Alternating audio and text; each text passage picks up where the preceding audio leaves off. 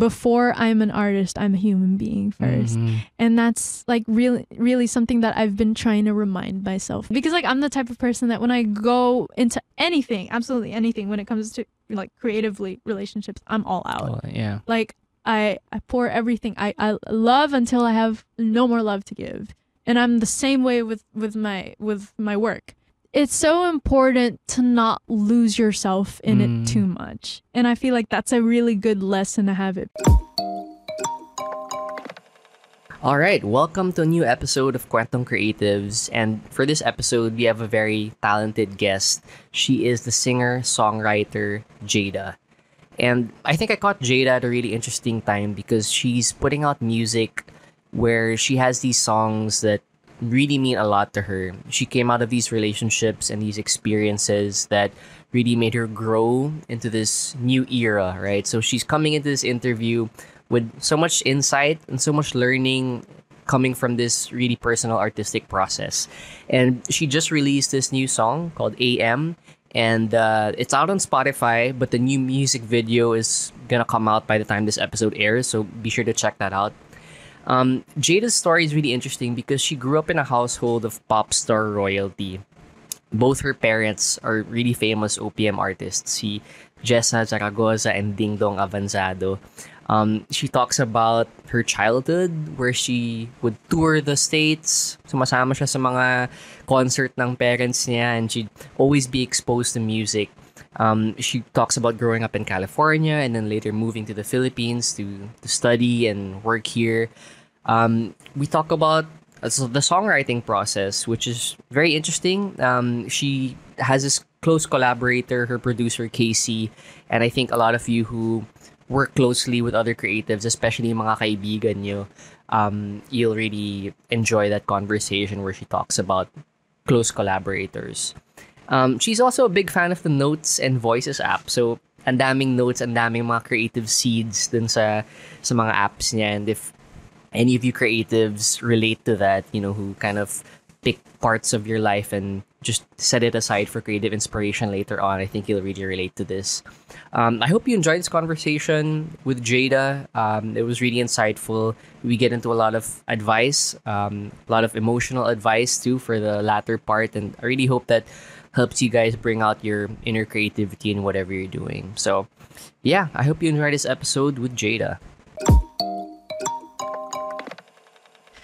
All right, so welcome to another episode of Kwentong Creatives, and today we're joined by singer-songwriter and actress Jayda. Welcome to the show. Hey, Gio. Thank you so much. Thank you for having me. It's so fun. Like, I'm so glad to be here in person. Yeah, I know. I mean, we got to talking offline kanina, and it was already, our conversation was already starting to go. So, a lot to talk about today. We're trying to save it for the podcast. Save it for the pod.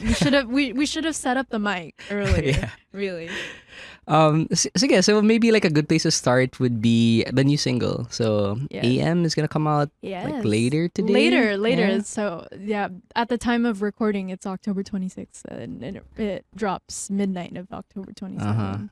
Yeah. Why do songs drop at midnight? Is that like some? Honestly, I think it's like.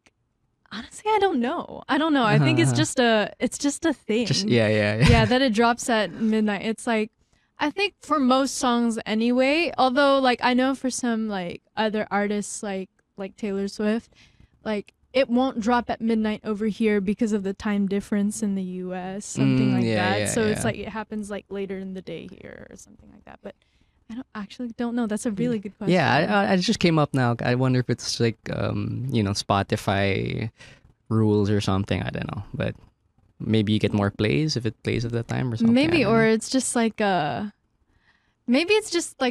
standard kind of thing that's like set for everybody. Yeah. It's like, okay, like it releases at that. It's less complicated. Right. I don't know. I don't know. Someone knows. Say question. It in the comments. I'll have to ask. I'll have to ask my team about that probably. So tell us about AM. Right. Yeah, what prompted the writing of that song and what were you trying to get with this new release? Right. Well, with AM, actually, I would say like it's one of my most personal records that I've ever put out because I wrote it during a time where I'd experienced this I guess really difficult breakup that I feel like really kind of changed me as a person. It deeply affected me, and it changed my perspective on love. And like I was looking for an outlet for the pain that I was feeling at the time, and obviously that's music for me. And so that song, just it came out of it. And it was one of those things, because like one thing about me is that I'm a concept-based songwriter, and the concept really came to mind immediately. Like I knew that it was going to be called AM. I don't know what or how it was going to sound like, but I knew in my heart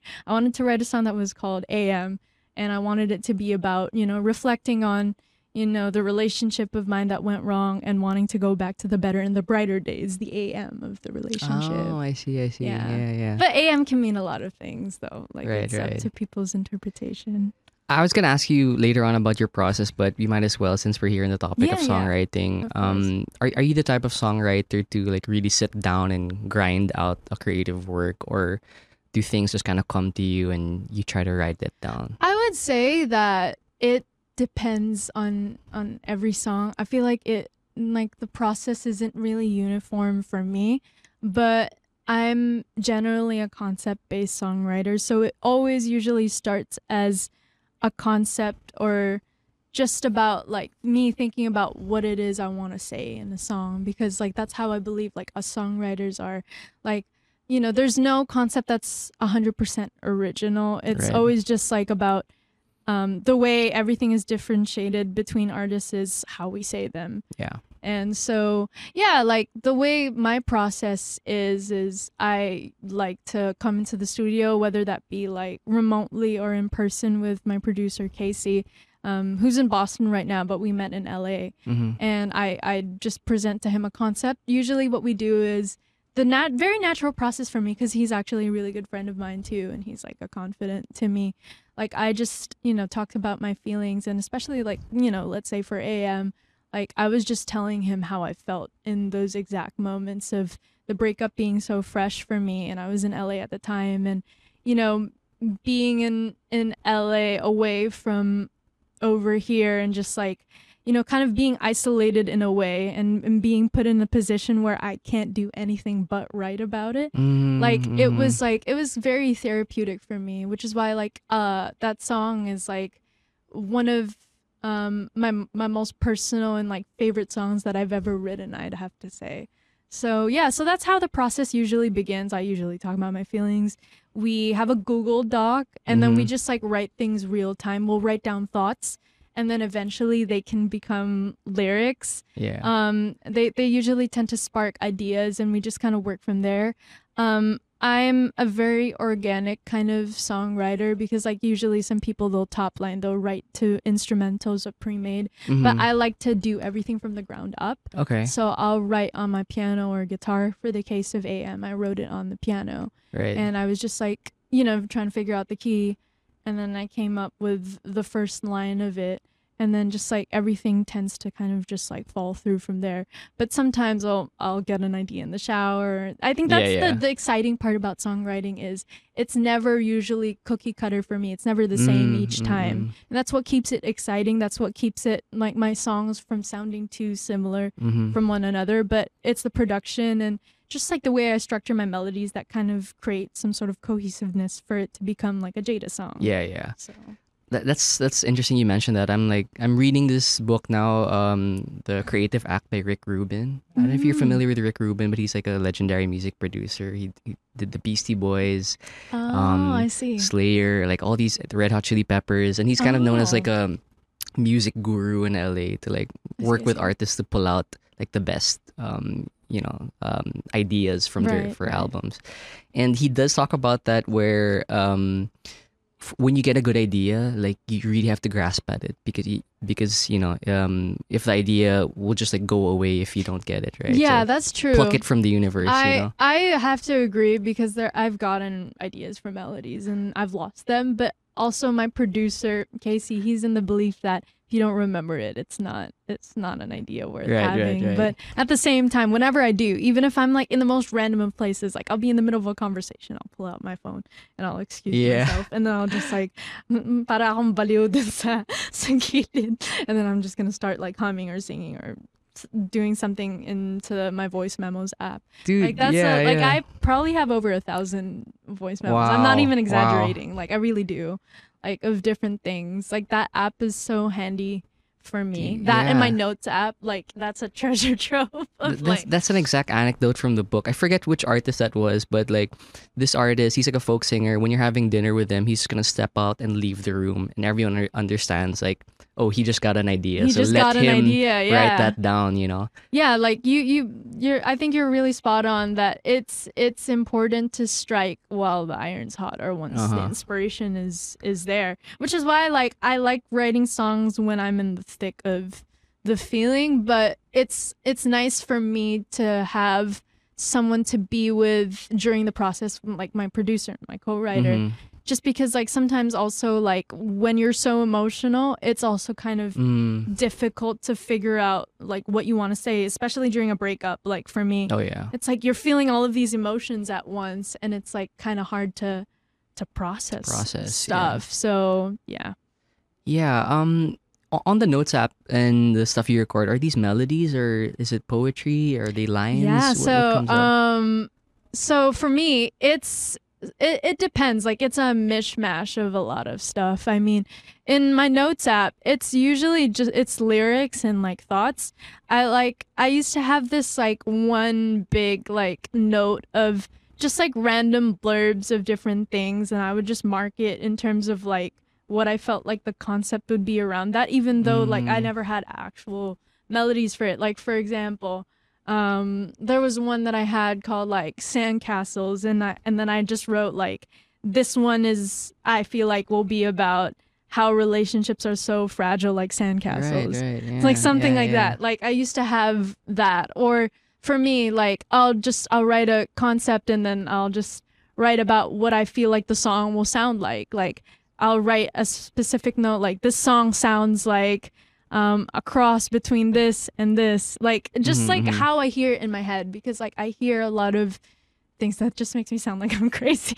Like I hear a lot of like, I hear the instrumentation in my head. That's how I operate, like not even just as a songwriter but as a producer as well. Like I'm the type of person that I generally know what I want, and I know exactly like how I want it to sound. Like even if initially I don't, I'll get there, because like after a while, like I'll just hear it, and and the way that I'm able to operate with that, because like my producer and we're just so in sync with each other. He's like a brother to me. And when he has a gift for like when I explain things, and when I say like this is like a certain element I want from a song, he's able to take that element without like copying it exactly, but grabbing the essence of it, and just like, you know, building all of these ideas to create a new song or a new product. So yeah, that's so cool. I was gonna talk about that later too, but we might as well talk about creative collaborators, right? Because you know, I've been seeing that a lot with a lot of good artists now. Like you see Phineas and Billie Eilish, Olivia Rodrigo, and Dan Igro. I mean, you know, with the stuff they've been putting out, they just put out like a concert recently where it's just like her and Dan talking about how they made the songs. Yeah, I saw that on TikTok. It's so personal. It's like she goes through this experience, and you know, he helps her filter it into this songwrite, like sonic, you know, interpretation of her experience. Talk about how your collaboration started. Like how did that with your producer, how did you find him, and how did you get to trust each other in the creative process? Right. So with Casey, so we met when I was 17 years old in end of 2020, and we met through another one of the producers that I worked with, and you know, he was the only one that this producer, his name was Lugo. He was the only one that kind of like wanted to like do a session with me at the time. Like it was like pandemic, you know, like and we went back to the US like at the end of 2020 because like nothing was happening over here. And then he was like super down. Yeah, let's do a session at the studio. And then that's where I met Casey, because they used to be business partners. And, we'd created a song then. It was actually my first time doing like an actual writing session in LA. Like we worked with another songwriter over like Google Meet. And, the song was good, but I feel like it didn't really represent me as an artist that well. But like the product was good. But then at the same time, like I was still figuring out like what Jayda wanted to sound like, and I was writing songs, by myself. Like, I used to be such a lone wolf when it comes to like songwriting. Like I write by myself or I write with my dad. That's it. Mm-hmm. And like at the beginning of 2021, Casey and I, we were corresponding over email and things like that, and he had just simply asked me, do you have any songs that you've written yourself that you'd like to show us? And so I showed it to him, and then he was, impressed. Like he really liked my song that I had sent to him at the time. And the partnership just kind of grew from there. We used to kind of work together as a trio, and then eventually we kind of like branched off, and Casey and I just started working together more because Casey and I, we really aligned. I guess like, with him being like a little bit younger as well, like him being able to relate to me. And like, I think it's because like in terms of friendship, he and I grew more in that sense. So it really helped our creative relationship as well. Yeah. Because like, whenever I'd like tell him about my problems and things like that, or things that I'd experience and go through, like it would always make it into the songs. And like it just became such a natural process where I used to walk into sessions and I'd be so anxious about, oh my God, like, am I going to be able to contribute anything to the session? Because like that was always my fear, like when writing in big groups, is like you have so many people throwing ideas all at once, because like I like to sit in my ideas and like marinate with them and just like not feel pressured about time and, getting like credits and things like that. And kumbaga parang dapat may ambag ka. But with Casey, it's never that way, because it's like it's always just like a conversation between friends. That's great. Creating things, together. And that's how that partnership really started. And then he and I like would start working more remotely, because like as I was going back and forth between LA and Manila, like we'd still write over FaceTime and like Zoom. And, we'd produce the tracks together. Like I'd give him notes and then he'd bring them to life and he'll send it to me. And it's like a whole back and forth thing. I have a studio set up in my room. So some of these songs, like for IDIOY, actually like about like 95%, 99% of that's all in my room. That was all recorded in my room. So yeah, so I think that's just the magic of my partnership with him. It's like you can put us anywhere in the world. Like at one point, like he was in Dubai and we were like writing songs together over FaceTime. And it's just like we have that rapport. Cause like and I think what the secret is for me and him is he listens to me and he lets me dictate where I want to go. And that's so important as a creative. Like obviously when a collaborative process, like I get his input, and that's the same whenever I work with anyone. But when it's in regards to music that I'm creating, especially for myself, it's so important for me to feel really strongly about the concept or where we're going with the song. Because if I don't, like, yeah, I'll be able to do it, but it's not going to be at its optimum quality. Like I just feel like my partnerships are most fruitful creatively when I'm able to kind of like be able to have creative control as to where we're going with it, because it's going to sound more authentic, and the way I sing it and the way like the production comes out, like you'll hear it and you'll see it with me that I feel like I'm doing something right when I feel like this is my next favorite song. Right. Like that's always when you're excited like, about it. Yeah, then when I feel excited about it, like when I, he and I, like obviously it's not a perfect process. We've written songs where I'm like, it's okay. Yeah. But like I know that we're really hitting it once I feel like, oh, this is exactly how I'm feeling right now, and we were able to put it into words exactly. Mm-hmm. You know? Yeah, the friendship and like vibe check is such an important step.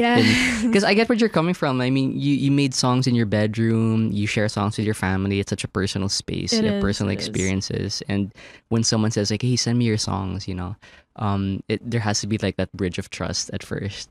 You know, exactly. I come from like an advertising background, so I shoot. I'm in production. We shoot for ads, and it's very transactional. You know, it's like you come. It's like what you're saying. You go into the meeting client, room. Yes. Yeah. Hello, everybody. Like, this is your role.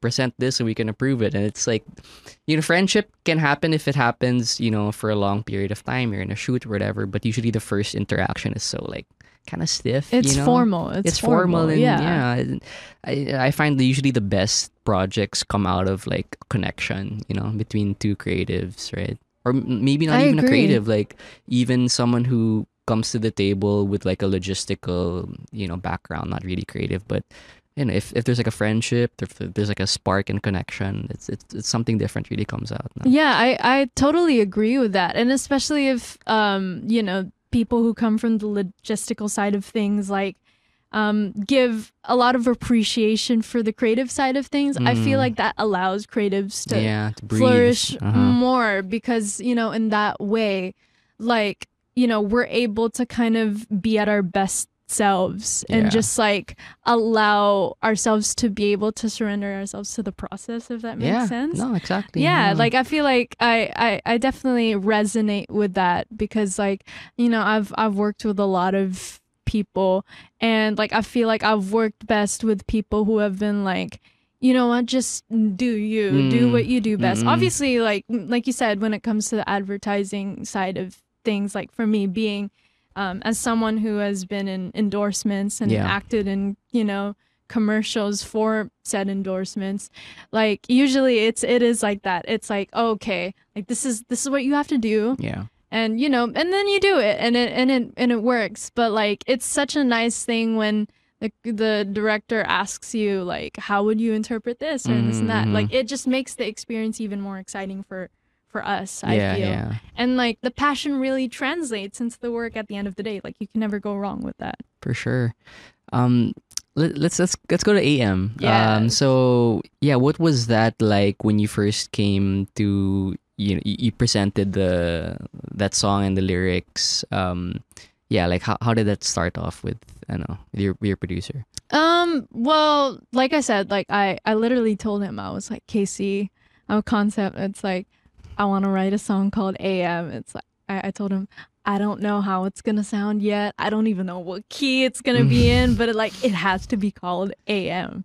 And like sometimes when I feel so passionate about songs, like I really have to chill for a bit, because like sometimes I can get so excited where it's like, I don't know where to start. Yeah. You know, but then like did it come from a note? Did you have like a melody at the start, or was it a lyric? I tried writing stuff on my guitar and, you know, just like playing around with chords, but it wasn't really sitting. Cause like, here's what I think. I've written songs on the guitar, like no problem with that. It's like, that's how I started songwriting.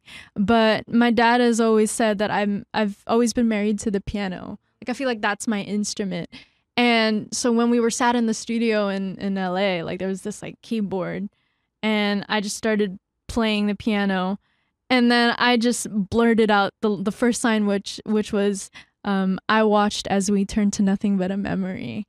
And I was like, yeah, no, this is feeling good. Like, I feel like once we got the first verse in, like, that's actually, because like we were working on another song and they were like, okay, we still have time. Like, why don't we start off like initial ideas for AM? And like, I remember, I think, getting into the booth and just like, even if we didn't write the chorus or the pre-chorus yet, I was like, we need to get this idea for the verse down, because like this is something. This is like, I feel like it. I felt really passionate about that. So it really started as that, and then with the second session, I believe like everything just kind of flew by like really quickly. It was one of those songs that kind of like wrote itself, you know. But then like originally, because like if you listen to the lyrics, like AM is not mentioned in the chorus, so I was like, when we had written it, the end of the chorus is, and now you don't even want to call me a girl you used to know. So we called it, like, I remember the working title was like, Girl You Used to Know. And I was like, is this really the title? Like, I was trying to find a way around it. And I was like, fine, we'll just like keep it. Like, I remember like another alternative lyric was like, and now you don't even want to call me. I'm just someone that you used to know, or like, and not someone you'll miss at all, something like that. And then it's just like, it wasn't hitting. So we just like kept like, okay, we'll keep Girl You Used to Know. But I was like, I gotta figure out a way to put AM somewhere there. Right. And then, so as I wrote about it, like, cause like the song is really about just like reflecting on the relationship and, you know, knowing that I have to move on, but it's also kind of lamenting on the fact that we never, like, the chorus is like, we never made it to that movie. I didn't get to call you my home. Yeah. Like, it's about, like, when I say we never made it to that movie, like, it can mean a lot of things to different people, and it can mean a literal sense, like, we never got to see that movie together, but it's like, we never made it to that picture perfect love we aspired to be together as. They actually sent me a sneak peek of the song, so I got to hear it before going here. I actually told them. It's pretty cool. Thank you. And I did want to ask you about that line about going to the movie, because for some songwriters, specificity is like a tool, you know, for you know, drawing out like a real experience. But now hearing you talk about that, you know, there could be different interpretations of that experience. Are you the type of songwriter too to like really, you know, find specific experiences and like, I don't know, expound on them? I'm all about that, really. Yeah. I would say like I'm a very descriptive songwriter. It's very narrative based. Like I tend to take the personal and conversational approach a lot. Although and I think it kind of adds to what you were asking me about earlier, like what's in my notes. Apart from lyrics, there's also poetry there. Mm-hmm. So like I would say that my approach to lyrics is it's a mixture of conversational, where it feels personal, but then I'll inject like certain aspects that feel very poetic. So yeah, but like with those specific lines, like with AM, like we never made it to that movie. Like I wanted it to be able to really paint the picture of where I was at in my personal life, because like one thing about me, I think I've discussed this in previous in a previous podcast that I was on, with like the culture over here in the Philippines. Like I was never really able to talk about my personal life in detail, and I think it's because like over here it's not really encouraged either for, you know, people, especially in the celebrity side of things, like, and young women, to talk about relationship history, because it's like, oh, bata ka pa. Like that sort of thing.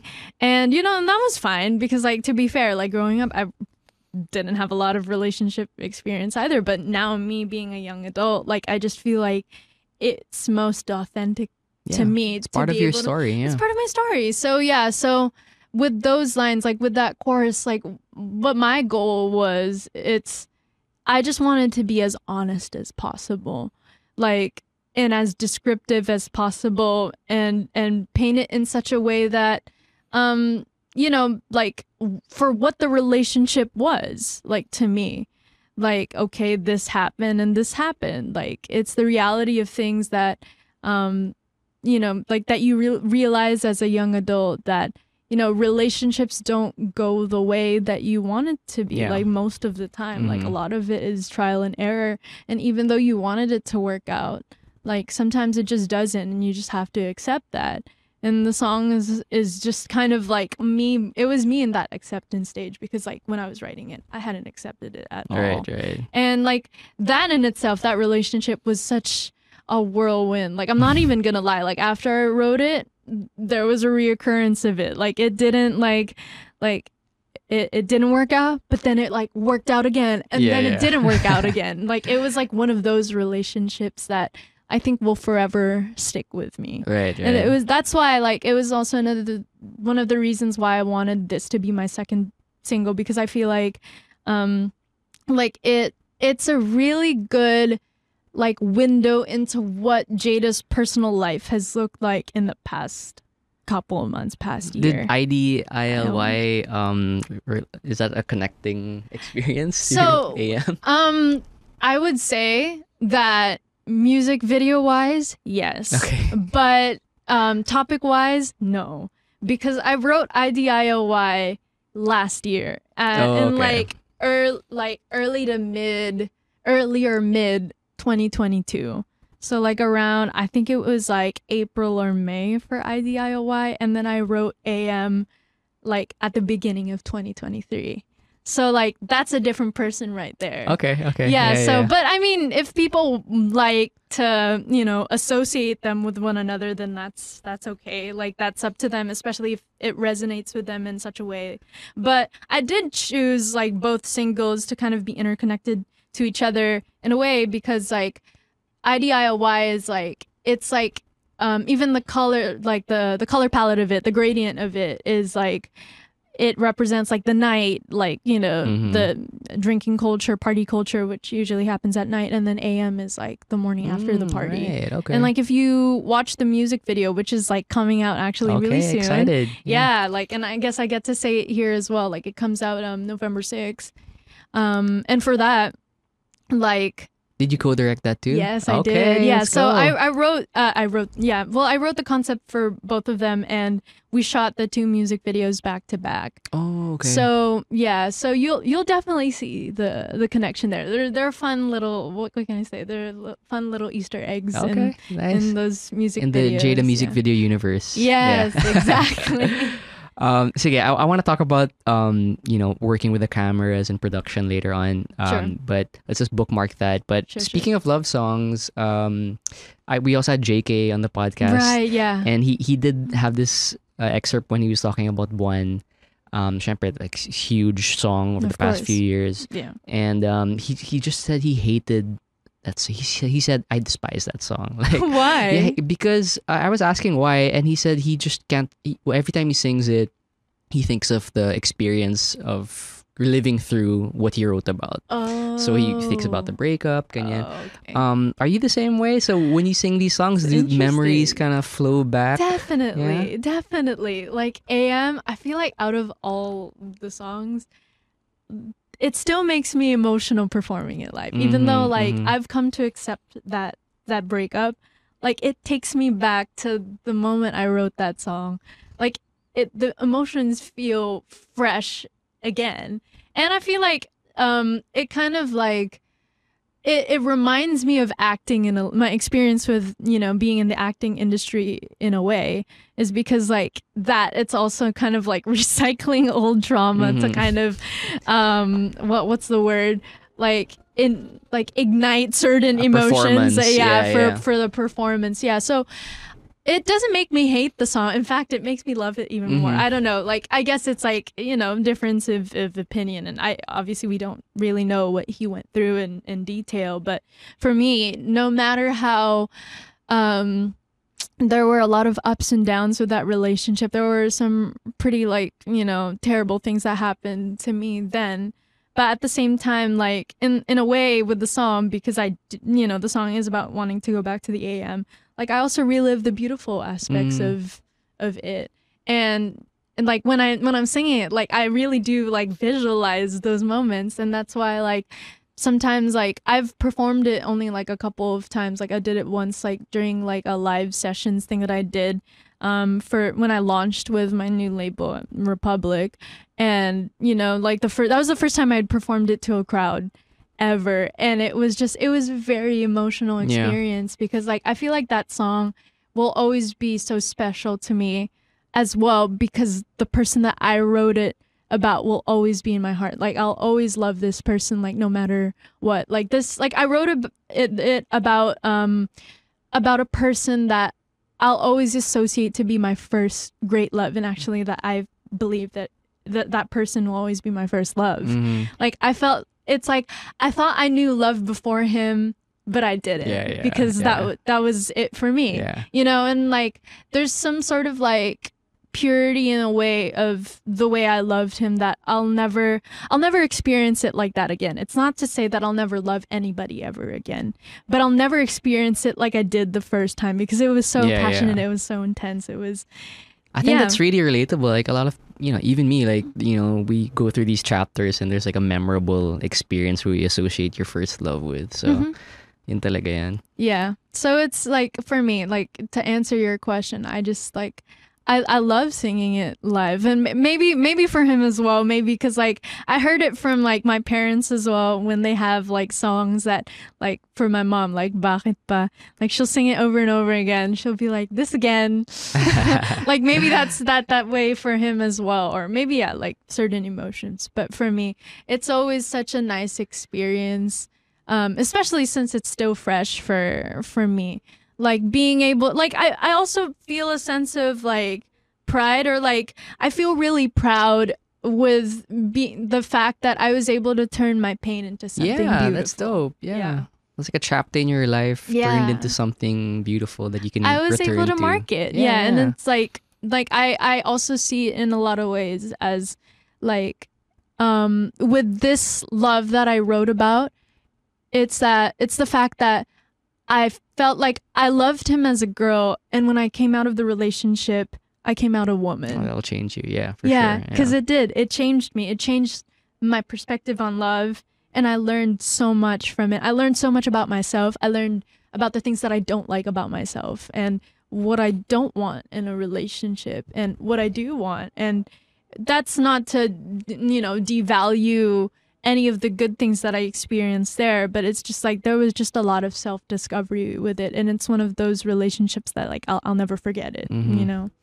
Well, yeah, I'll look forward to the music video. Hey, thank you. Yeah, no, it's also the music video. Like I have to say, like that's probably my most favorite music video I've ever done ever so far in my career, just because like when I was creating the concept for it, because like when I create concepts for music videos, I like to do kind of like an edit, like demo kind of thing. Like you shoot something like so what I do is like I get, it's not just a mood board, it's even like specific kind of scenes. Like I'm so stressed during like a time like that, like pre-prod for music videos. I get it. Yeah. Like I'm sure you get it, but it's like because I have such a clear vision of it in my mind that I try to find clips on the internet, and then I'll like even like edit those clips a little bit.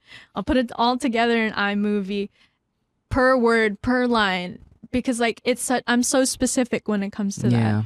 And so like I put that together for the AM music video. I did that for IDIOI as well, but I really struggled with it because like I think that's why it's also so memorable for me. It's because I really wanted to tell the story of like how my relationship went. I wanted it to feel like the listeners and the viewers were watching my relationship unfold on screen. That's like, and that's why I'm so proud of it, because I feel like I was able to do that effectively.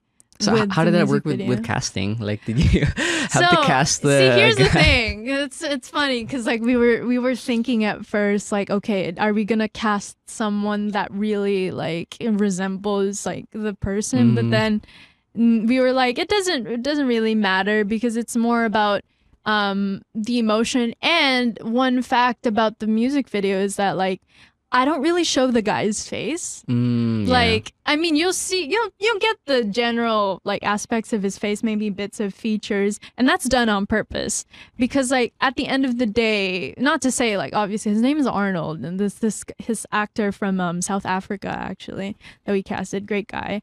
The reason why, like, not to diminish his like work or his participation in the video, but like it's not necessarily about the actor. It's more of like more about the experience, the general thing of what was happening. Like that's more of the story that I wanted to tell. I wanted people to focus on that rather than like who the actor is in the video. It's really more about how it relates to me. Yeah. Like it's about the story. It's really about just a story of like how a girl fell in love and she came out of the relationship as a woman. Like it's really about that. It's like I also see AM as kind of a story of like a loss of innocence in a way. It's kind of like I lost the last bits of like girlhood with that relationship. Like I feel like I grew up so much from it. Like that relationship was like recent, and like to me like I saw myself like grow up before my eyes with it. Yeah. What a trip to kind of revisit that visually in a I music know, video. like, yeah, because like there are little Easter eggs there for like fans to like find out, and I feel like they might enjoy that. But like seeing it come to life in the way that I envisioned it was such an amazing experience. Especially like there's this shot of like I think one of my favorite shots in the whole music video is like the sequences that I shot in the shower. Cause like, so I shot scenes in the shower where the shower is supposed to kind of like, it's like a metaphorical representation of like me trying to wash the memories and the pain away. And like, I saw it, like that was one of the first like key visuals that I saw for the music video, and I was like, this has to happen, and it happened exactly the way I wanted, and that's so satisfying as a creative. Yeah. I'm sure you know this, but it's like when you see it in your head and then it comes out exactly the way you saw it. It's like that feeling of like, I'm doing something right. I'm doing something right. Yeah, all the time I'm on set and like I'm behind the monitors and there's like all these people putting something together, and I'm like, this is the scene that I just came up with last month, and everyone's coming together to do it. Everyone's That's so trippy. It. Yeah, like when you see like people from production putting it all together, like for me, with my experience of like working with the prod team there, they're great, such superheroes. And even when I saw like the lighting, the haziness, the dreaminess of it, which is like exactly what I wanted. It's like, it's so cool to see all these people come together, and we all have the same goal of creating this end product. Like it's like, I just felt that sense of camaraderie and teamwork, and I just felt really valued as a creative as well, to be in the presence of like other creatives who are so good at what they do, and for them to really like respect my vision and also have that willingness to take that on and add to it and make it into something even more beautiful. Like it was just, it's such a nice thing to be with like-minded people, I would have to say. For sure. I mean, that's like one of my favorite things about production is like, you have specialists in every area and you all get together to accomplish a goal under a time limit, and that kind of forms bonds. Some of my closest friends are the people I work with in production, and lots of memories, mga kwento, kahit parang travel show or on set in studio. It's really memorable stuff. Sige, let's backtrack a bit. I think we didn't get to talk too much about context, about where you grew up, what was your childhood like, and how music came into your life. For people who don't know, you grew up in a household. Your parents are both like pop star royalty, right? So what was it like growing up in like a musical household? You know what? Like whenever I get that question, like, well, from the celebrity side of things anyway, like people expect like, so are you guys like singing all the time and like in the house? And honestly, like, that was like, it was like my definition of normal, just to like that, like that's how our house is like my mom will be in the master's bedroom. She'll be rehearsing her set. And my dad will be downstairs rehearsing his set. And I'll be practicing in my room. But like growing up, like I would have to say, like definitely music was such a huge like influence from an early age. And it was not at all forced on me. But so I was a tour baby. So my parents would tour like America and the world. And me being an only child, they would take me with them. And that's the environment that I grew up in, like in the entertainment industry, which is why I feel like it's really no surprise that I really got into this as well, because this is like it's all I've really ever known, like as a kid. Like this is like, it's my comfort zone to entertain people, and I was such a people person growing up. Like I was the type of kid that wala talaga akong kahiya-hiya. Ganun akong walang hiyang bata ako. Like, I was the type of kid, like, I would go up to strangers and introduce myself, and like, I had no hint of shyness, and I always loved to sing as a kid because of that as well. Like, I remember my dad was telling me a story of like me being like, I think like 7 or 8 months old, like, they had brought me up on like, well, I don't know if it was the crowd or the side of the stage, and they brought me and showed me to the crowd, and they were expecting me to cry. The spotlight was on me, but instead I smiled. And it's like at that early age, like I just really loved being in the spotlight, being with like a lot of people, meeting new people. And I feel like that really shaped me into the person that I am today as well. Although like since then, syempre ngayon marunong na ako mahiya. Yeah. Kaysa naman dati. But I would say that my love for just like not only creating music but like bringing it to the people stemmed from that. I think that really influenced like my decision as well to enter the entertainment industry. Yeah, that's so interesting. Like you grew up in a live music setting, so would you go backstage a lot and kind of see how the event gets put together? Yes, and like one of my earliest memories, and it's crazy. Like I actually do remember doing this. Like I remember I was like about like 4 years old, and my parents had this show in the U.S. I think it was like probably like in San Francisco, somewhere there. And, like I wanted to go out on stage. I loved being on stage. And they had said something like, at the end of like the last song, like you can go out and like sing alone to the people. And then How old were you then? I was 4, I think. Okay. Yeah, and then for some reason, I misunderstood it as the end of the first song. So like at the end of the first song, like towards the end of it, like I run out on stage. Like I remember I was with like a family friend who was like, no, don't go out. And I just like, I probably like very cinematic kind of way, like I shrugged her off and I just like ran out and I started dancing. And it was crazy, kind of a core memory in a way. Yeah. But like it's gonna be an opening scene for the Jayda biopic. For the Jayda biopic. I like it. But yeah, so like that was really my life, which is why when I started school, like hearing people come from different walks of life, like, and them thinking that I came from something that was not normal. It was the opposite for me. Like that wasn't normal to me. This was normal. Like normal is like meeting different people's like not really staying in one place for too long, just like jumping from hotel to hotel with my parents, going to different places.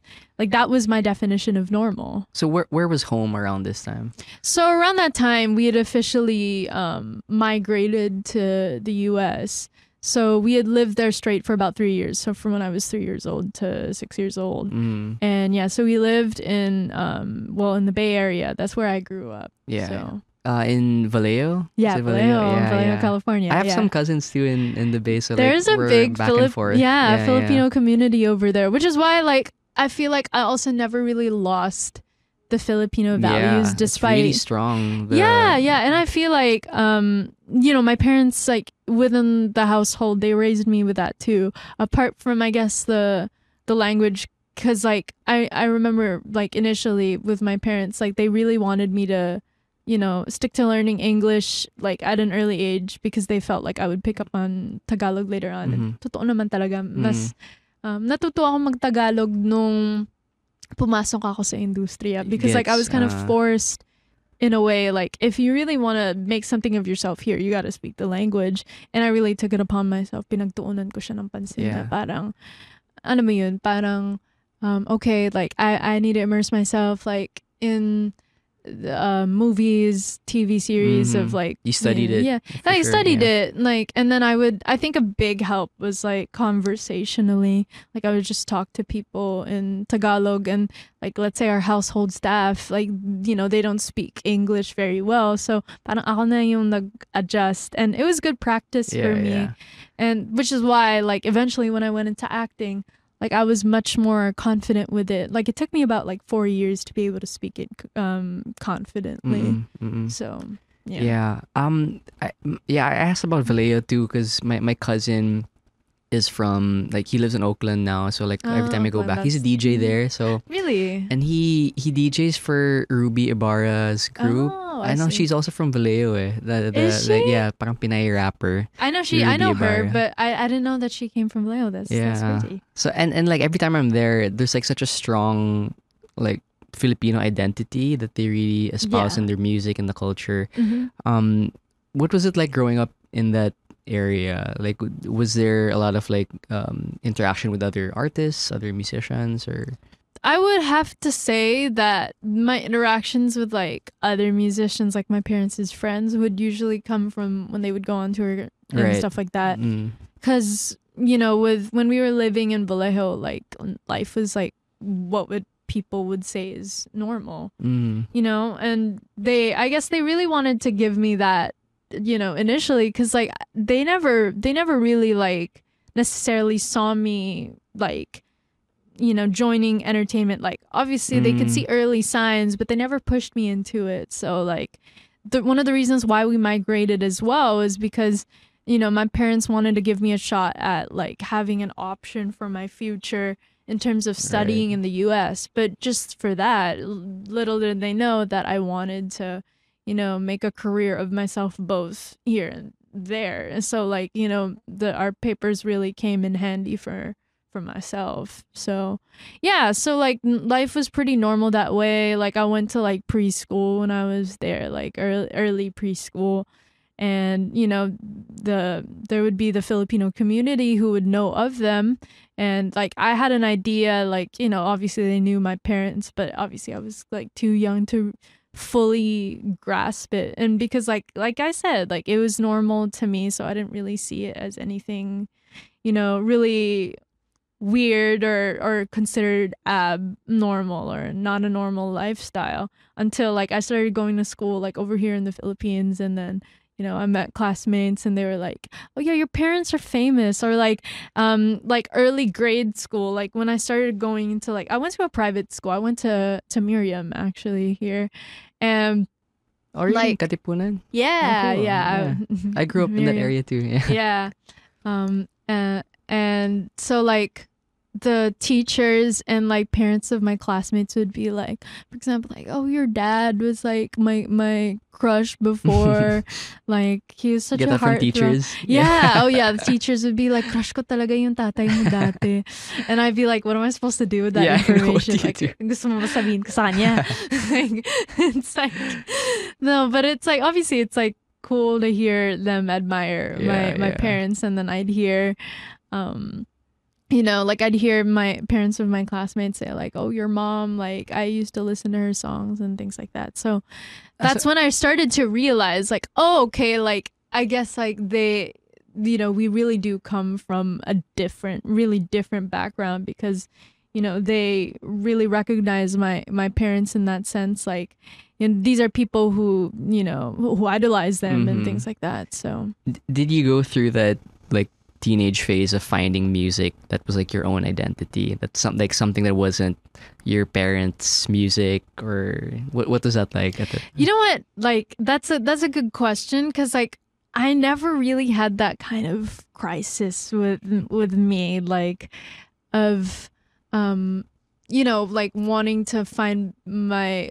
own sound. Like I mean, yeah, like there was definitely that period of self-discovery and I was trying to figure out my style, but it never really bounced back to them where my music ever sounded anything like the music that they created. Although like obviously like all respect to their music and all the songwriters that they've collaborated with, but I feel like my music has always been different from what they created, and and that was really encouraged. Like they never said like, oh, that doesn't work, or you know what I mean? Like I was always allowed in a space to flourish creatively within my family, and I think that's one of the reasons why like I am here today with the kind of music that I create, is because like I was never restricted from it with them anyway. Like yeah, people would and to this day people still tell me like, won't you ever do like a version of your mom's song or your dad's song? And it's like, yeah, like I remember they did a anniversary album called 2030 to celebrate their 20 years and 30 years in the industry, and I did like a version of my dad's song, but just because like it's a different genre altogether, I feel, and it's a different time, and my parents are also really respectful of that, like in that sense, like it's not in any way to diminish what they have created or the legacy that they've left upon the industry and the mark they've left on the industry, but it's just that like I've always been about just like kind of doing whatever feels like authentic to me, you know, creatively. And because like at the end of the day it'll translate into my work. And you know, I've dabbled in like OP or what's considered OPM, but I personally believe like OPM has definitely evolved, and it is continuing to evolve. Yeah, it is such a blanket genre. Yeah, I mean, just but because it's made by that's true. OPM Yeah, show. because but like my my dad, obviously, like there's a certain sound that's like associated with OPM, and you know, he's always said like in terms of like just the way I write, like I don't necessarily like write like what would be traditionally or conventionally OPM. Nothing wrong with OPM, because like I'm a big fan of OPM love songs and all, but like I think it's just because like with my influences as well with my songwriting, like it's always borrowed from like Western like artists, or like artists like Taylor Swift, Ed Sheeran, like those people. Like that's why like I feel like in my music what like authentically comes out is that she definitely did grow up in the US, and you can definitely see with even the language that I choose to write in, I write in English, but I've had experience writing in Tagalog. I wrote an all Tagalog album like back in 2021 called Bahagi, and I'm really proud of that album because that Tagalog is outside of my comfort zone in the sense that it's not my first language, but I managed to write an album of all 8 tracks just in pure 8 Tagalog. tracks is a lot. So like with that, like I guess that's when I kind of tried that, but I did it because it felt authentic to me at the time. And like I was really fortunate enough, like even with like the old record label that I used to work with, like they also didn't necessarily pressure me into writing in Tagalog immediately. They were like, just like write about like whatever feels right to you, and like we'll figure it out from there. And it just so happened like I felt like I was ready to write in Tagalog. And like I remember the first Tagalog song that I wrote. I actually I passed it in for Himi Kandog. I don't know if you're familiar. Okay. I did. It made it to the initial round. Obviously it didn't get to the finals, but it's actually my song called Paano Kung Naging Tayo. And that was like my first Tagalog single, and I was really surprised with myself, like okay, like that even was birthed from again another concept. Like I remember talking about this before, but that started it's out like millions of plays on Spotify. Like I was really fortunate that that song like clicked and resonated with a lot of people. And that song really started out from a tweet that I saw on Twitter that people were talking about like what ifs with relationships, and I don't know, it just like I think it was like what if maging tayo, or what if kung naging tayo, and I was like, that's really cool. Like tayo, from all your mga kwento, parang it seems like you have such a healthy relationship to songwriting. And I saw in your bio you wrote your first song at 12. And like, that's so important for me, where you have this like playful relationship to your craft, where it's not like by this deadline, you have to come out with this, or this audience has to feel that you're not writing for an audience, you're writing for yourself. And I think that's where the best creative works come out too. Right. Although I do have to say though, like when I do write songs, like I create it for the people, but at the same time, like it's all of these songs are an extension of myself. But I write it with like us artists, like to a certain extent. We seek validation. That's why we do what we do. Like, I mean, I know some people who just kind of like they put out music and they're like, okay, whatever. If it picks up, then it picks up. If not, then not. Like, obviously, like I feel like now, coming to my own a little bit more. Like when people ask me like, do you feel any pressure of like people receiving your music? And obviously it's there, but at the same time, like whenever I do feel that, I just go back to my core, which is like, why are you doing this? Well, I do it because I love it. So so like when it comes to my music, like I feel like I do create music for the people, but not in a way where I really manufacture it to fit necessarily a certain market. but like, you know, I do it. I write pop music, so like that's generally like easier to digest. But at the same time, like I just write it in hopes that the audience that I hope it reaches will receive it well. And when you talked about the whole deadline kind of thing, like I've done that before with like songs that I've written for other artists, and like those songs were born like, okay, like I have to write a song, and yeah, like I'm able to do it, but it's not my favorite process. But you know, like some people like have appreciated the songs that I've written for that, and that's good. But like when I write for myself, like you said, like I don't necessarily like to put a time limit, right? And like I just like to take my time and write about the experiences that life brings me, because that's how I create songs that are relatable. And speaking of experience, I do want to touch upon that shift to like the showbiz world, right? So from singing, from being like a, you know, having that background in singing, like what was that like when you went over here and tried to had experience in acting and all that? So like I went through this phase where, you know, early on in my career, I was exploring like options actually in the US, because I've, you know, it's always been a dream of mine, like it's no secret, excuse me, to you know, break out there. And then I was 12 years old at the time, and I had just written my first batch of songs. I was so proud of it. And grab it, 12, yeah, my first batch of songs. Yeah, wow. First batch of songs. And then, you know, I was going around like meeting executives there, like, and then this guy, his name is Darren Higman, and he was the vice president of soundtracks for Warner Brothers and New Line Cinema in the US. And I met him and I played him my songs. He liked it, but then he said, you know, you're so young, like it's hard for people to like take you seriously, and like my advice for you is to, you know, go back to the Philippines, work on your following, because, you know, that's where it's headed. Like people care about the metrics, and true enough, like they care about it all the more now than they even did like back in like what, 2016, 2017. Yeah. So yeah, so that's how it like kind of that's how it started for me, like going back. I really started as I strictly wanted to do just singing and songwriting. For the longest time, actually, ever since I was like 9, 10 years old, nililigawan na ako ni Mr.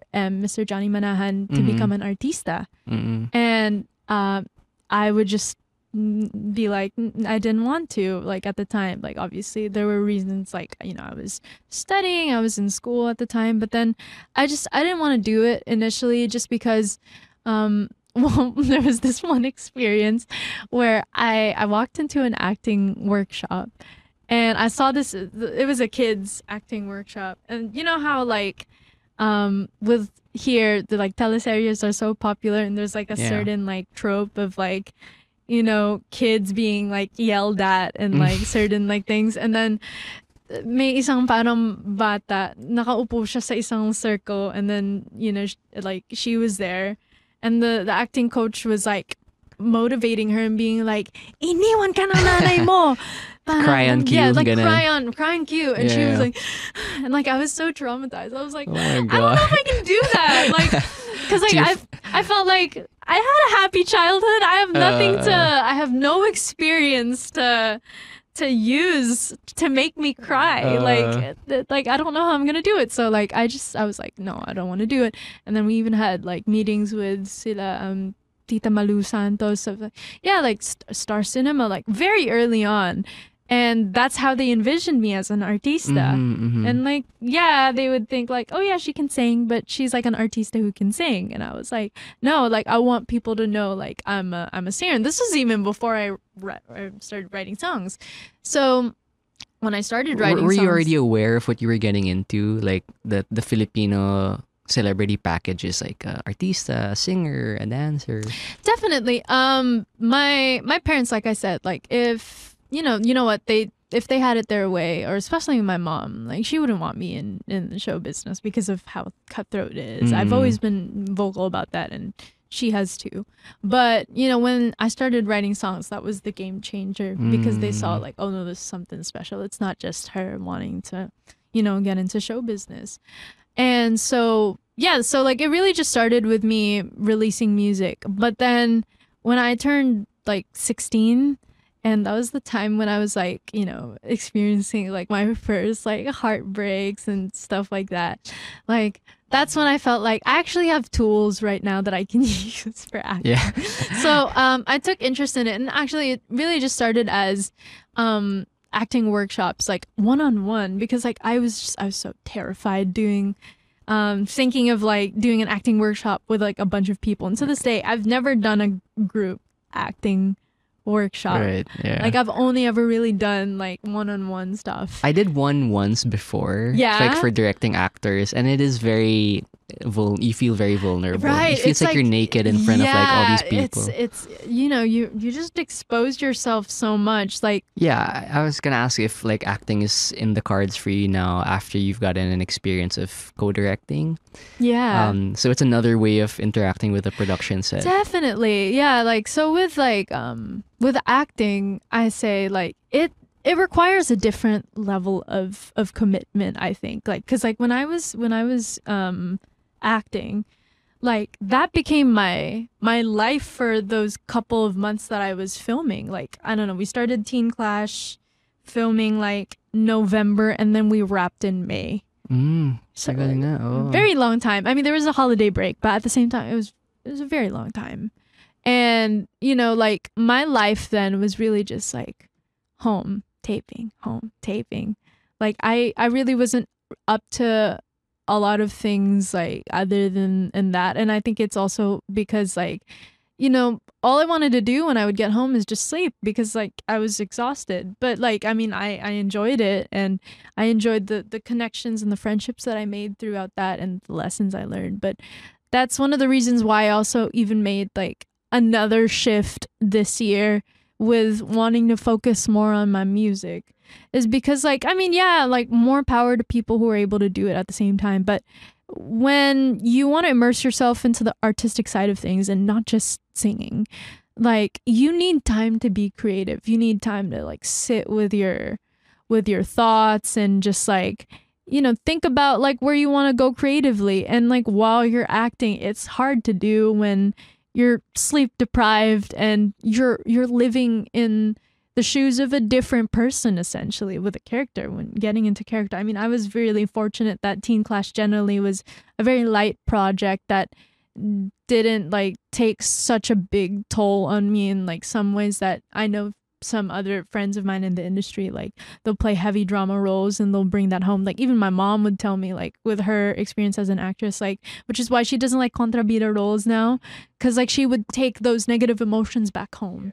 So it's just like it requires a different level of commitment, which is why like I would personally prefer to do acting like in a way like pili lang yung projects ko, and like if I really like the role, I'll do it. But if we're talking about what I want for to me my like main thing, it would be music, because that's like more authentic to me as a person. Like it works for some people, and then for other people like it doesn't necessarily work, or like people like me, it's like in the middle of it where I lean towards one more than the other. That's really wise, a wise choice. So yeah, I do want to use that as a segue for like just the last few questions. We had a really good conversation so far, right? But I do want to end it with some advice, so for other listeners, yung mga young creatives natin. I guess let's end it with like a mental health picture, na pang what you do for yourself. Because for sure, one of my favorite quotes from this other creative, also I got from the book, is he said that the object isn't to create art, but to be in that wonderful state where art is inevitable. And I just found that so... That's a really nice quote. It's nice, right? So it's like being in that mindset where you're able to create something authentic and like true to yourself. So, like what do you do for mental health, just to keep yourself happy, to keep yourself in a good space, despite like a really busy schedule? Right. Well, for me, I think it's just going back to things that I enjoy doing. Like Honestly, if I'm gonna be completely transparent with you, over the past couple of months, like people may not know this, but I've been struggling a lot with mental health actually. Obviously, like I'm able to show up for work and for people, and that hasn't been an issue at all there. But like internally, because like, you know, I've gone through some things with my personal life, and I feel like, you know, my songs are also a window into that as well. But like, you know, for me, I think what I've been trying to do for myself is just try to go back to the things that I enjoy outside of all of this, like even just like, you know, simple things. Like for me, one of the things that brings me joy is like being a fan of other artists. So like, for example, I don't know, like SB19, like I'm a big fan of them. So like me getting into like whatever they're up to as just a fan, like that keeps me sane, because like, you know, I get to enjoy not just as an artist, but just like as a viewer, as a fan. Because like I'm a big, you know, fan of like bands and other artists. Like I love, you know, supporting that. I'm generally like a very chill person. Like my idea of a good time is like I'll watch Netflix and like I'll eat chips. Like that's my thing. Or just like surrounding myself with people who, you know, really understand me and who like me for me. Yeah. Like that's one of the things that I've been doing, and I've been also trying to focus on doing over the past like couple of months after like a lot of things that I've been through, is like, okay, like I want to, you know, experience all these things. Like I'll go to parties, I'll go to events, and in a way, even though some of them might be work, like me meeting new people, like that's what keeps things exciting for me, not only as an artist, but as an individual, as a human being, because that's important. Like with like this whole thing with AM, like I'm putting out a post, actually it might actually be up by the time this episode comes out, but it's like I have a little statement at the end of like my note for the song, which is like, before I'm an artist, I'm a human being first. And that's like really something that I've been trying to remind myself, because like last night, like I've been overthinking a lot about, you know, the metrics and the logistics of it all, and wanting to deliver, and feeling like, you know, failure is not an option in a way, although like, you know, failure is a good teacher and it's a part of a journey. But you know, sometimes like as somebody who's really like immersed in her work and who feels so passionate and so grateful to the people around me, it's like there's become that pressure of like, oh, I have to deliver because I don't want to let these people down. That's legit scary. Yeah, it is. Sure. It is scary. And like as a young adult, being like, because like when you're younger, I don't know, well, for me anyway, like I felt like, oh, I'm young, I've got time. I got like, time. Yeah, I've got time. Like if this doesn't work out, then, you know, I'm not even at the prime age of like what people consider to be like, you have to be successful. And people would agree with me, like, oh, you're 16, you're okay. But like you enter your early 20s, like me, I just turned 20.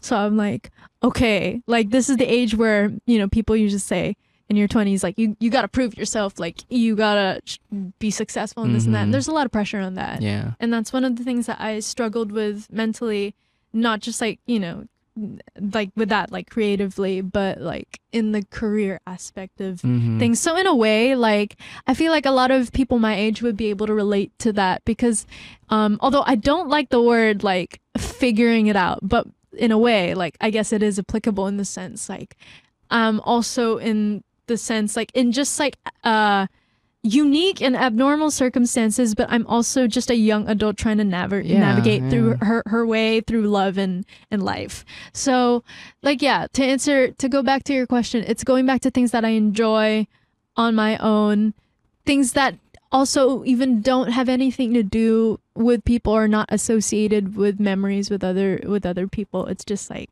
things that make me happy, like also making my inner child happy, if that makes sense. So it's like those are things that I feel like are important for you to come back to every now and then. And it it's like that breather. Like for me, at the end of a long day, what I love is like being in my room. Like I have a TV in my room, and then it's a smart TV, so I'll just I'll go on YouTube, I'll look up like funny stuff, like I'll watch like YouTubers that I used to enjoy and things like that. And that's what sobrang parang pwedeng sabihin na parang ang babaw ng kaligayahan, but it is true. That sounds like a fun night. Yeah, it sounds at least like, for me. Yeah, but it's just like trying to turn off my brain for a second. Yeah. Because I'm the type of person, my mind's always moving like with this, and I'm sure you understand as an artist as well. Like it's your mind is always moving. It's always it's racing, you're thinking of new things, and in the early hours of morning, your mind, and I'm a night owl, so that's another thing. I'm much more active at night, and I'm thinking about all these things, and sometimes it's just, if there's any advice to people, it's learn to turn your brain off. Learn to just let yourself relax. Try not to beat yourself up for it. Yeah, of course, work hard. Yeah, you have to, I'm the type of person, obviously, I'm all about rest, but I'm all about hustle as well. If you want to make things happen for yourself, yeah, there are a lot of circumstances, but the only person that you can ever truly count on is yourself when it comes to that. So it's so important for you to be strong like that mentally and have that willpower. Obviously, I know a lot of people have different circumstances, but you have to power through whatever you're going through, because no one can do that for you. People may be able to assist you, they can help you, but if you can't help yourself, then no one else can. So I think that's what I would probably. Yeah, I think that's a good segue to my other question about, whenever you feel unfocused or pretty down, or just when things are getting heavy, what is something that you turn to, aside from, it could be friends, or are you someone who journals? Are you someone are you a big journal? I journal, but actually what I like to do is I write letters. Letters. Oh, that's interesting. I write letters. It could be a letter to myself. It could be a letter to the person that, let's say, when I'm going through a breakup, I'll write letters to that person as I'm in no contact with them, just to kind of say the things, because sometimes you realize you don't always get the closure that you deserve, not in just relationships, but with certain experiences in life. Sometimes things happen and they don't turn out the way that you want them to, or you don't get all the answers. And sometimes you have to just, as an adult, you have to be ready to accept that. Just accept, sometimes there will be things that you'll never get the answers to, and that is difficult to take, but it's just a part of life, because life isn't meant to kind of bend your way. It just happens. So yeah. Do you ever send out these letters, or is it just for you to keep? I don't think it's sending out, but I've written letters to people and I've had them read it.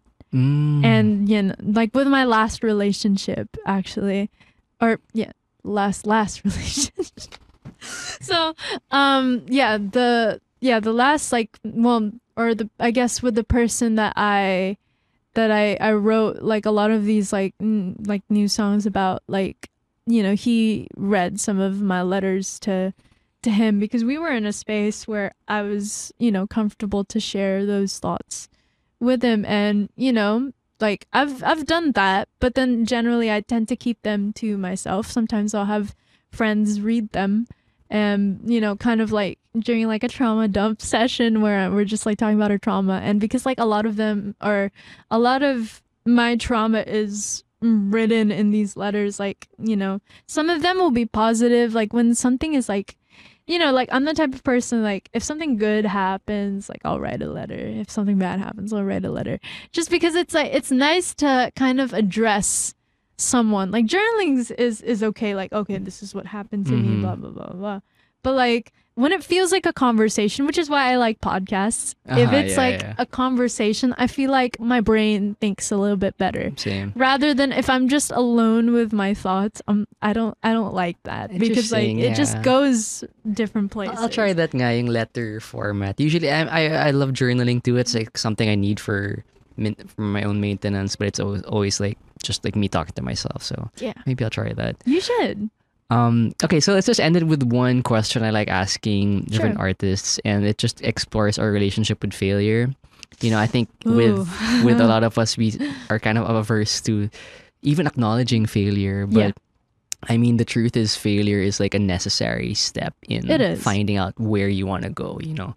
So, do you have any favorite failure or like a failure or something that felt like a failure before that eventually led to like a lesson or something? Ooh. I think off of the top of my head, like my failure with my relationships, probably. Although, in a way, like, I don't know, like, it's because like people have different opinions with like, is it a failed relationship if it didn't work out?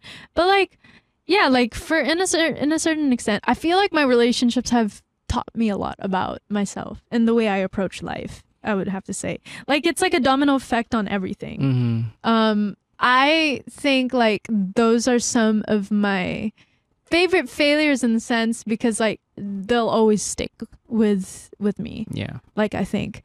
I would have to say like with that, it's like one of the things that I learned is like when it comes to life or when you get into something, always leave a little bit for yourself.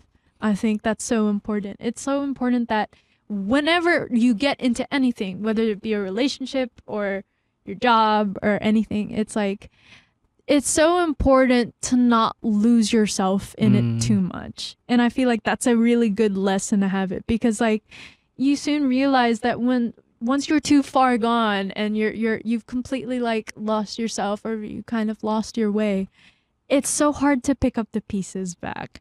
Which is why like you exercise a certain level of caution with whatever you get into. I mean, yeah, like I've been there before where I'm so passionate about something or somebody, and because like I'm the type of person that when I go into anything, absolutely anything, when it comes to like creatively relationships, I'm all out. Oh, yeah. Like I pour everything. I love until I have no more love to give, and I'm the same way with my work.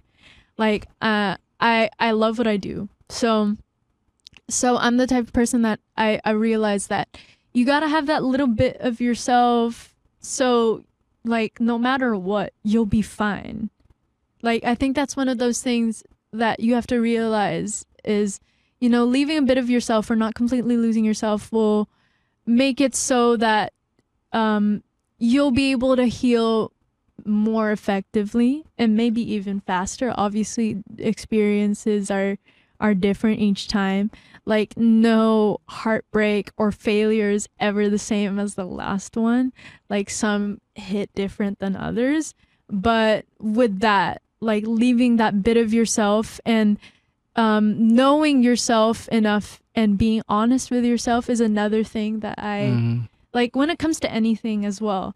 Like you have to be honest with yourself. That's one of the things that my mom has taught me is wag mong gawing tanga yung sarili mo. Like if that makes sense. Like you gotta when you're honest with yourself, you'll be able to unlock like the wisdom that you need to make decisions in life. Like whether it be like be honest with yourself if this person is the right person for you, if this person is still healthy for you. I think that's another thing with me that I've learned that because I'm the type of person as well that when I want something to work out, I really like, you know, like keep telling myself, oh, like I want to look past the bad and look at the good. But to a certain point, there comes a point where you have to think about, and not to be selfish in any way, but you have to think, is this still healthy for me? Yeah. Because like you have to have those reality checks. Because it's so easy to get lost in things and wanting to be a fixer and wanting things to work out. Because that's me. I'm a fixer. I want to fix things. Yeah. And that can be a problem because I can like, you know, like cut myself in trying to pick up the broken pieces of another thing or another person, or a failed thing. And I think at the end of the day, it's just important to just keep moving forward in the midst of all of it.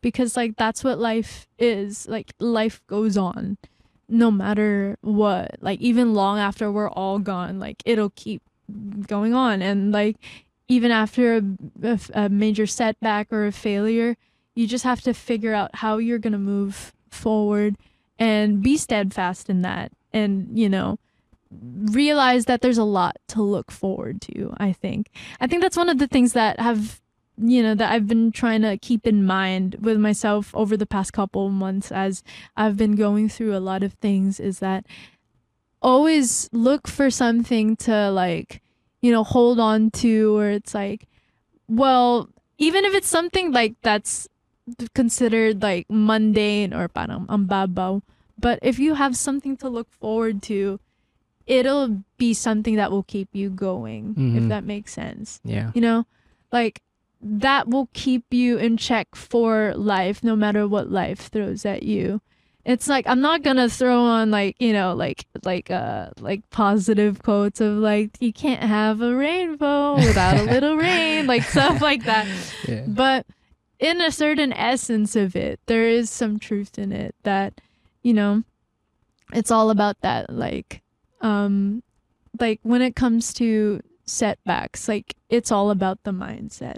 I think it's how you mentally approach it. And I'm not saying like, obviously I say all of this, but it's easier said than done. I'm even learning as I'm talking about it. Don't get me wrong, but life is just it's a learning experience for all of us. And we should never want to stop learning, because the minute that you decide for yourself that I'm done learning, that's the end of it. It's the end of growth, progress. Yeah.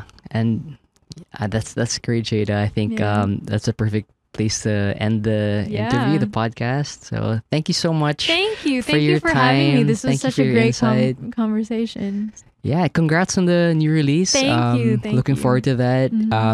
Can you just brush us up on the dates? Is it, when is the music video coming out again? I believe it's coming out November 6th. Okay. Yes, it comes out November 6th. I think that's a Monday, if I'm not mistaken. Yeah, it's a Monday. So yeah, the music video for AM is released on November 6th.